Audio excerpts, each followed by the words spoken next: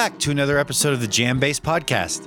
I'm Nate Todd, and Jam-Bass is a partner of Osiris Media, the podcast network for music.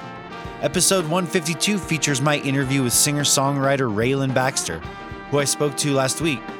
His stellar new album, If I Were a Butterfly, is out now via ATO Records. We'll get to the interview shortly, right after we hear about the sponsor of this episode.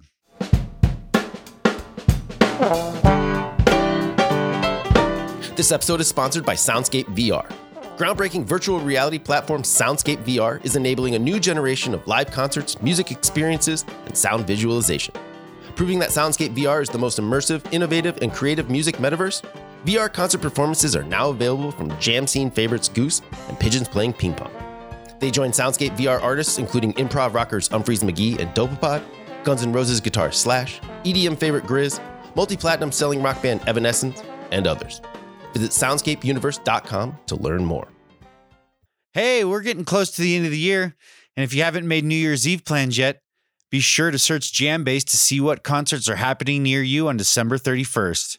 We also put together a New Year's Eve 2022 concert guide to help you find a show to attend as we ring in 2023. I'll be heading to New York to see Fish at Madison Square Garden with members of Team Jam-Bass, and I can't wait for what's always a fun time at MSG and to ring in the new year. This year was significant for Rayland Baxter, who, as I mentioned, released a new album, If I Were a Butterfly, last month. When I caught up with Rayland, the singer-songwriter was enjoying some time in Key West, Florida, as he had recently participated in the local Coast is Clear festival. We spoke over a Zoom call while he was at a restaurant on the beach, so there is a bit of background noise.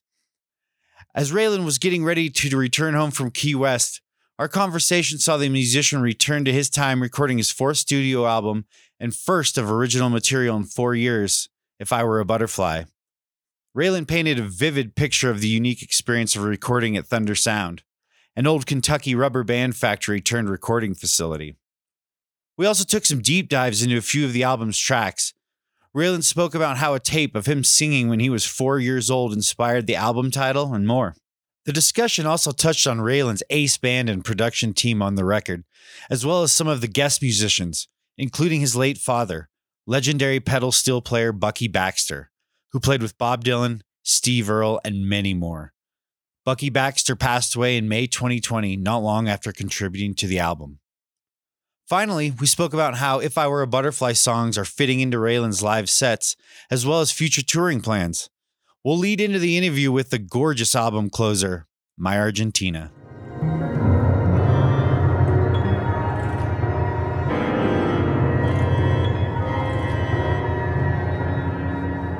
But I could stare at you all day and sing into your beautiful face.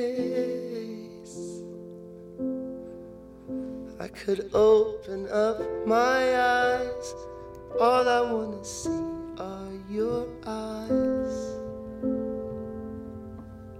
So I want it, and you got it. I feel it kinda more than I wanted to. In a band forever. I feel it kinda more when I look at you. Yeah, I feel it even more when I look at you.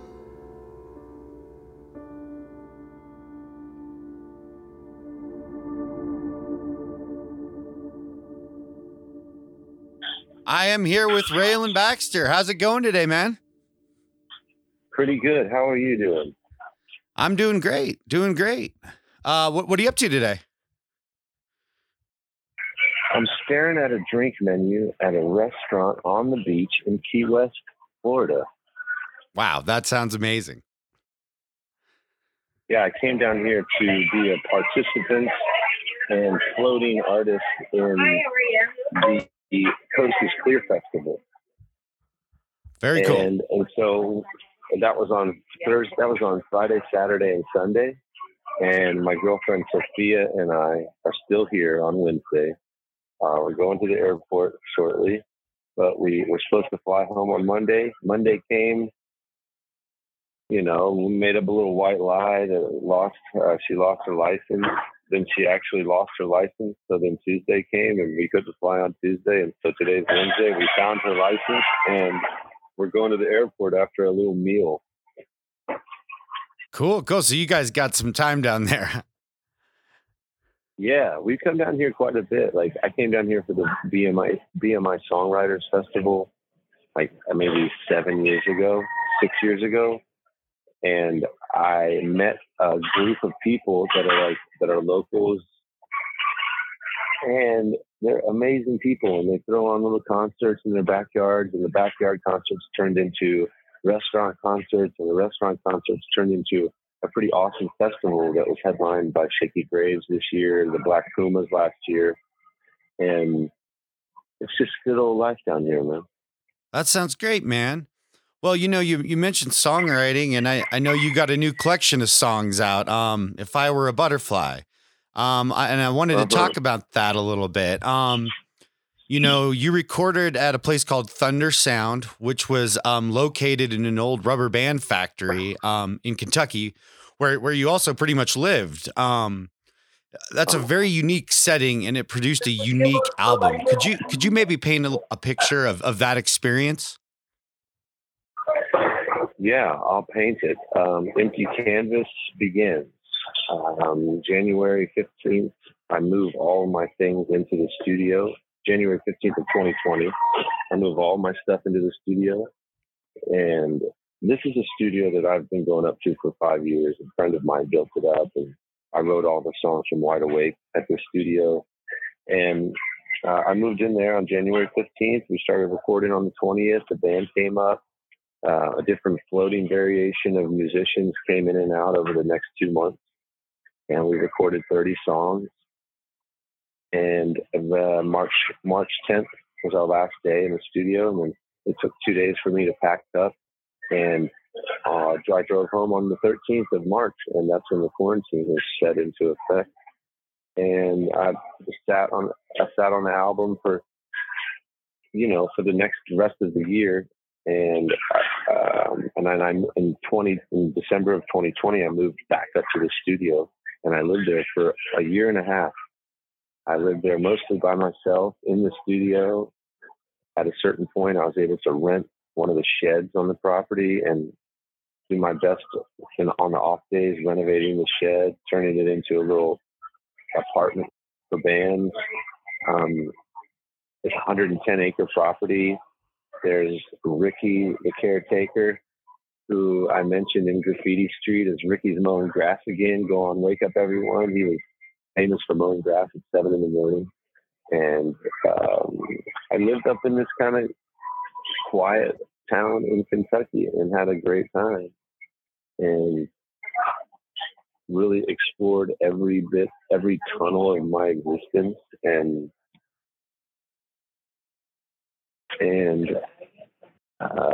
went through the troubles that all mankind was going through at that time, and mixed that in with my dad passing out of nowhere, and plus the studio owner Billy and one of his best friends Tiger built up that studio, and then they both passed away in 2018. So there's lots of spirits going on. I'm talking to myself. I'm talking to the birds. It's a special place that I had, luckily, to myself for a whole year for very little money. And that's what the Swayze family, Billy's parents are the Swayzes. They wanted that place to be a haven for artists that are, creative through poverty almost, And so I lived up there, and I learned how to use Pro Tools. Thunder John Constable helped me. And I just had a great time. Like, I had a challenging time. And I think I was productive as hell. I pushed the limits physically and mentally. And my heart was broken halfway through it, So I learned how to mend it and turn that into a positive experience. And then, for me, I have all the memories of that album. And for y'all, you have the album and the songs. And so now it's out of my hands, and I shall represent it appropriately to the end of time. Wow. How's that? Wow. That's great, man. Great feigning.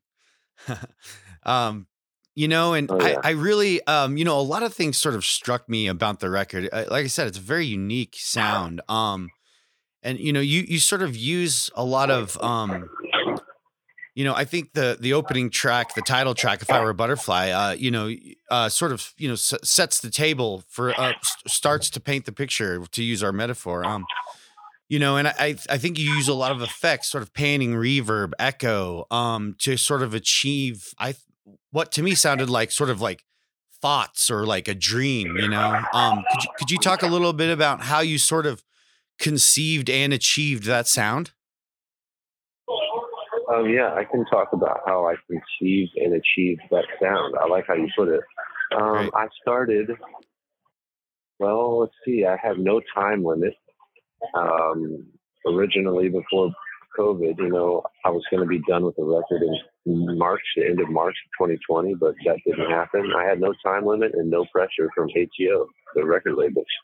And I was really gracious and grateful for that. I just got to work. I got to make 20 different versions of every song. I sang 4 different choruses for Rubber Band Man until in the 25th hour, I figured out that what that chorus is, or at least what it is now. I'm sure I could have found another 50 choruses to sing. I had time to experiment and paint and erase and paint and erase and paint and erase.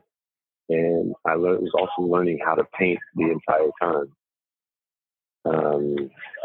There was like all the little sounds that happened in the record, and the kid and me as a 4-year-old singing, and it all kind of did the work for itself. I realized when I was forcing the issue that things weren't happening, and when I stopped forcing the issue, things started happening. It's hard not to force. It's hard for me not to put my will into the music, like to will it to creation, and to watch it like a leaf in the wind almost, you know, or how a butterfly actually flies through the air. It's kind of sporadic and it's halfway out of their control. And then sometimes a butterfly will drop its wings and fall, and then lift the wings again. And so, you know, it's the first record I got to produce by myself. I mean, for myself, of course, with Kai Welch and Tim O'Sullivan, and really the whole band produced the record. You know, I spent a year by myself doing what I had to do to get it to where I thought it was a place to listen to and put out. But I don't know, I was experimenting the entire time, and I got to be me. I didn't have a time limit, and I think not having a time limit and not having an expensive studio to pay every day was really beneficial. And I feel like so many people, myself included in the past, have not been given the proper amount of time to express themselves. And I think I did. Yeah, I totally agree with that, man. I think, you know, having sort of as much time as you need is a great thing to have. And I mean, it shows on this record. You mentioned sort of you have that, you know, recording of you singing, the song, "If I Were a Butterfly," I think, the children's song when you were 4 years old. How did you come across that recording? My mom has it on tape cassette. Okay. And she because in the 80s, you know, we didn't have video cameras, although they were available. But, you know, my mom and dad were both working and we're not buying video cameras. So we got tape cassettes, and she got a few of them. And that was one that she gave me that I kept in a box. And I knew there was some good stuff on it, but I had never listened to it until I got into the studio, and we put it into a tape player and bounced it into Pro Tools, and I was able to use it on various songs, some songs that never came out on this record, but that will in the future maybe.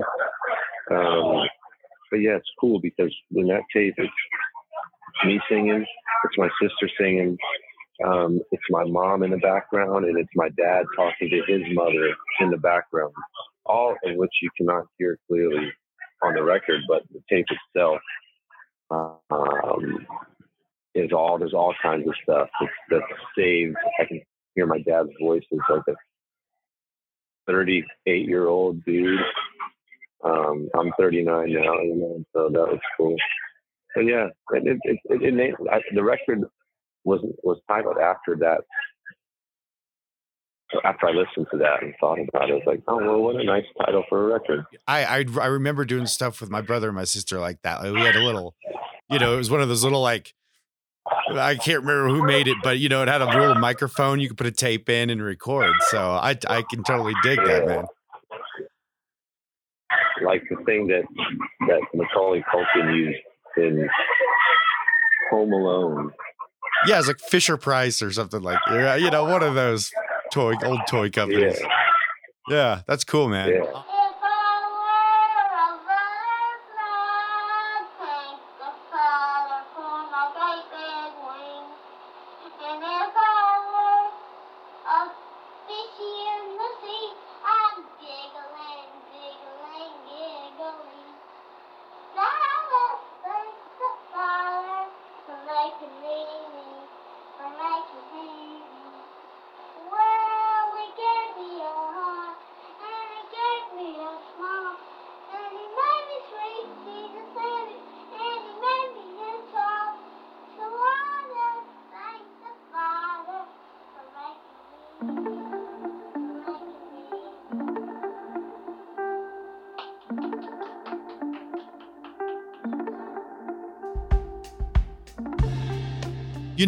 Let's kind of talk about some of the, the tracks on the album. I think the one after that is Billy Goat, which sort of struck me as kind of a breakup song.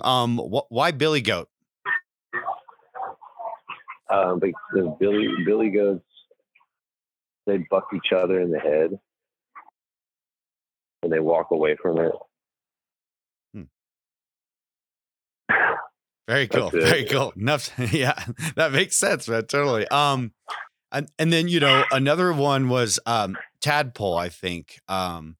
Just sort of, a beautiful and sad song at the same time. Can you talk about that song a little bit? Yeah, Tadpole is, when I grew up in Old Hickory, Tennessee,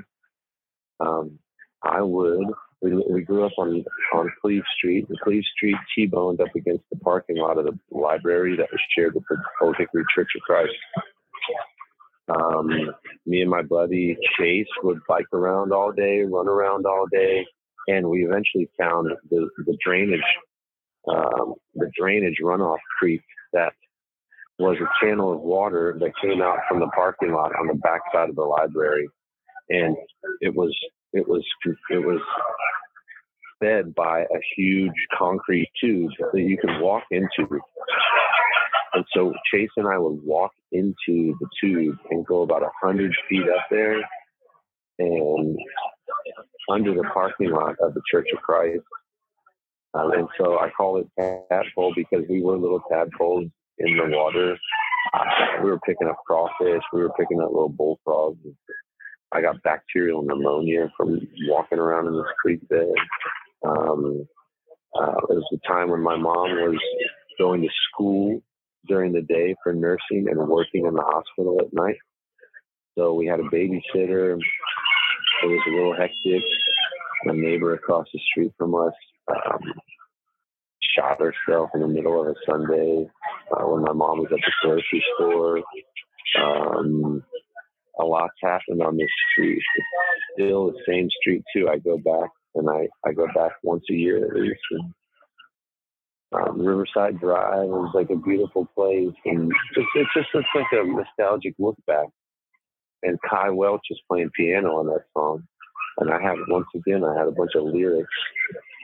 And he came over one day, and we just started playing around. I think we wrote 5 songs that day, and we recorded that one 50 times. I sat right next to him at the piano, singing to a 58, SM58. He played great, and then we were done with it. Wow, that's really, yeah. I think you did a great job of sort of capturing those, sort of ethereal sort of memories, and just how memories aren't, can be kind of different, and your brain sort of changes them. I thought that song did a great job of conveying that. Thank you. Yeah. And so moving on though, could you tell me about the thread that runs through Dirty Knees and My Argentina? All right, good call. I like that. Dirty Knees was a completely improvised song. Like, the band started playing, we were going to do a full band version of My Argentina that day. And so I had all these lyrics on pages, papers, and drummer and bass player started playing. Barney starts playing guitar. Kai's out there with the trumpet. I'm on the piano for a little bit, and there's a microphone. So I just start riffing, and that's what happened. And then in the pages of lyrics that were in front of me, part of it was My Argentina. And so I started singing lyrics from My Argentina. Started singing lyrics that were made up, started singing lyrics that were already on a piece of paper. And that's just a jam. That jam went on for like four more minutes after the record version. Like a lot of these songs, Billy Goat is a 9-minute song, and we just cut all of them in half to fit it on a normal record. Yeah, and I had already recorded My Argentina on the piano the night before by myself. Gotcha. The one that you hear on the record. And so at the time, I didn't know if we were going to be doing a full band version of that song or just a solo version. So, but yeah, Dirty Knees is a funny song because nobody remembered us doing that. And when I was in the studio for the year by myself, I found it on the hard drive as saved as My Argentina full band. Let me listen to this. And I was by myself. I remember I was just filming the screen with my camera, filming the speakers and sending it to the guys playing. I was like, do you guys remember doing this? Most of them said yes. So I guess I was the only one that didn't remember it.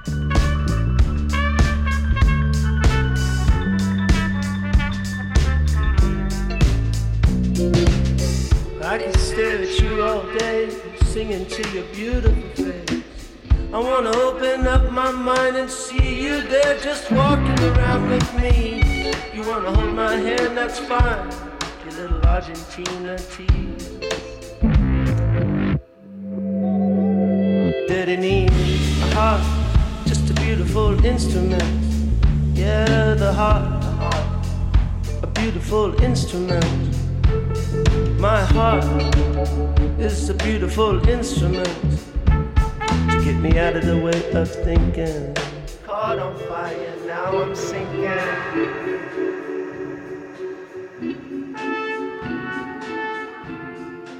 No, I recorded the record version of My Argentina that you hear.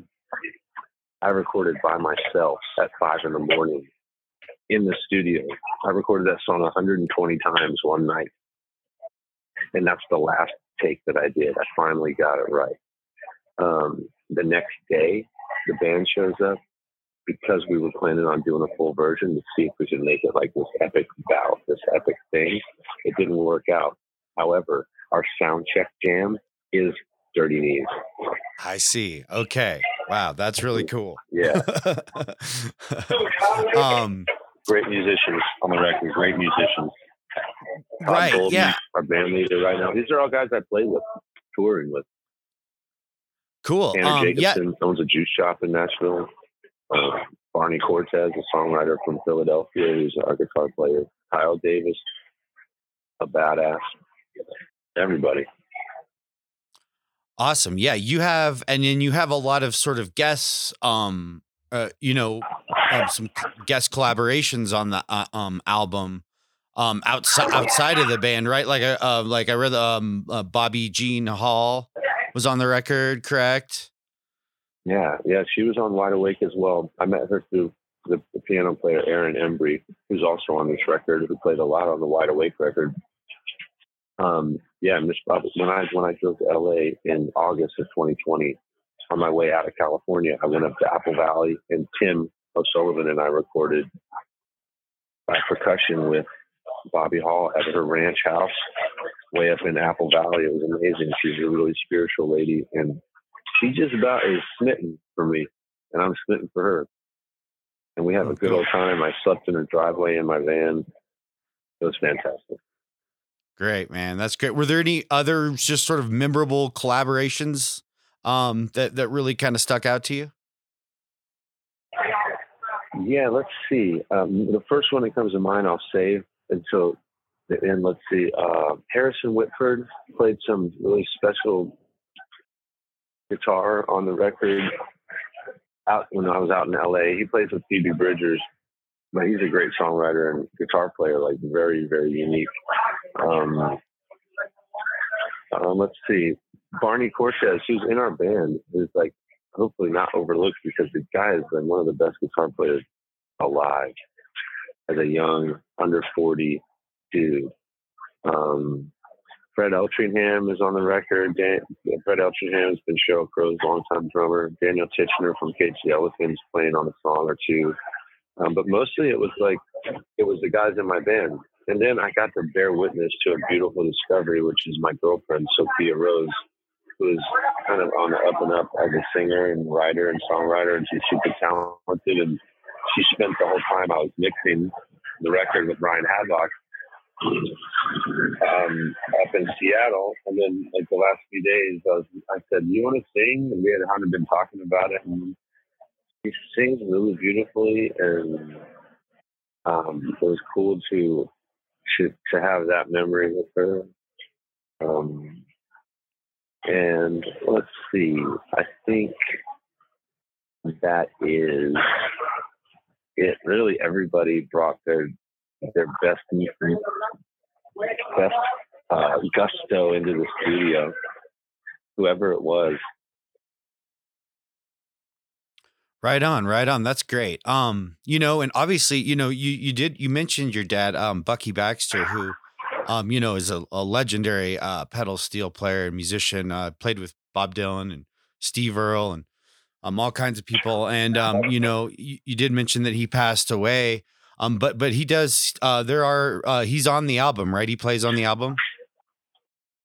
Yeah. He's of the 30 songs, he played on 5 songs, one of which made the record for this grouping, and that's Graffiti Street. Okay. And it's just the little, in the chorus is the, that's my dad, Bucky. Now his really star shining moments are on a song called Modern Man, which is not on this record, but you'll hear it. He played some Jerry Garcia, teach your children pedal steel. You know what I mean by that? Yeah, definitely. Nash and Young song. Yeah, and he's like, I mean, he's all over the record in terms of what parts made it on the record from other players. He just taught me how to listen to everything. Did you kind of know that these might be some of your last sort of collaborations with your dad? Not at all. I had no idea. No surprise, you're finally alive. No surprise, no surprise.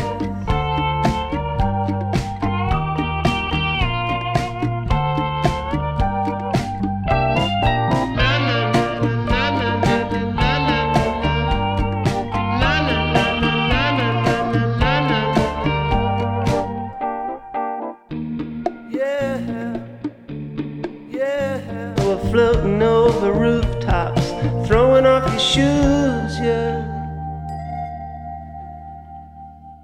No surprise, you're finally alive. No surprise.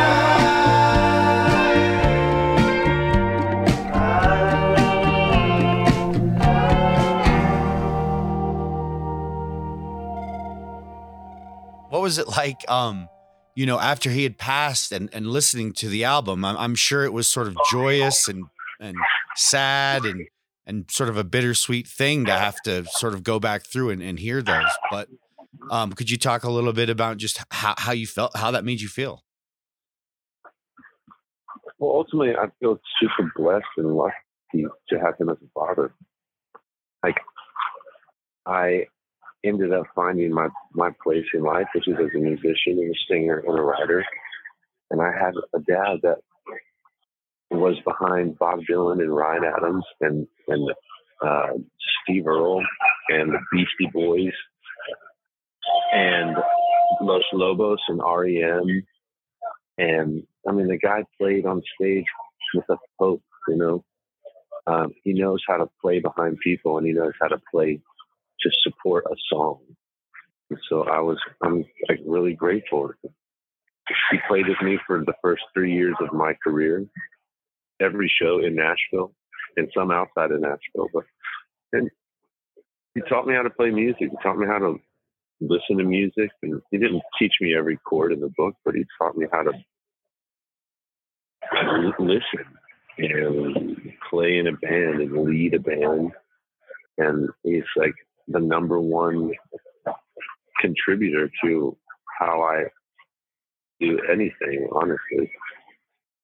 And so I have that with he's with me in that regard forever. I mean, he's with me in every regard forever. He didn't go away when he left Earth. He became, we joined back into each other. I think, you know, I know this for a fact. The things that I was interested in the day before he passed versus the things that I became interested the day after he passed are a sure sign and like proof that, okay, well, he definitely left some of his passions with me outside of music. And you know, that's how we connect. There's so many ways to connect to the fallen ones or the risen ones. Yeah, that's a really great outlook, man. I dig that. And you know, it's awesome that you were able to share that with your dad, and you know, and his influence on you. It's really cool, man. You know, but you talked about him playing with you and being on the road and stuff. You know, I know that you had some gigs in November. You had a little tour, correct? Yeah, we had about 7 or 8 shows in November. Okay. Were you playing any of these songs? Oh yeah. Okay. Yeah, I was just curious. Butterfly, Billy Goat, Graffiti Street, Rubber Band Man, Tadpole, My Argentina.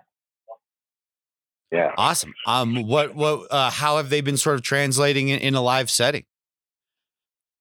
Oh yeah, Buckwheat. Incredibly well. I'm a different kind of performer for this record. I'm not always holding the guitar. I got a good band that I can trust, and I really like playing these songs. I ain't gonna lie about it. It's pretty powerful. For sure. And what has sort of the reception from the audience been like? Have you been getting a good reception from them? No, they boo us off the stage every night, man. No, they're there. Right. They're there. They're there to hear the good stuff, and we're giving it to them. Well, that's great, Rayland, man. And you know, I think that about that sums it up for me. And it was great talking with you, man. I really appreciate you taking the time today to talk with me. The album's great, and like you said, you're going to be out on the road. You know, doing your thing, like you said. So, really appreciate it, man. Thank you. Yeah, we're going back out on tour in the end of March for years. We're just taking the winter to recollect and see how things happen with the album. But we'll be back out there everywhere and anywhere in the end of March. Well, great, man. I'd love to maybe catch you out there sometime. Yeah, well, I'll see you out there, man. Sounds good, Ren. Thank you so much, man. Appreciate it. Yes, thank you. Bye-bye.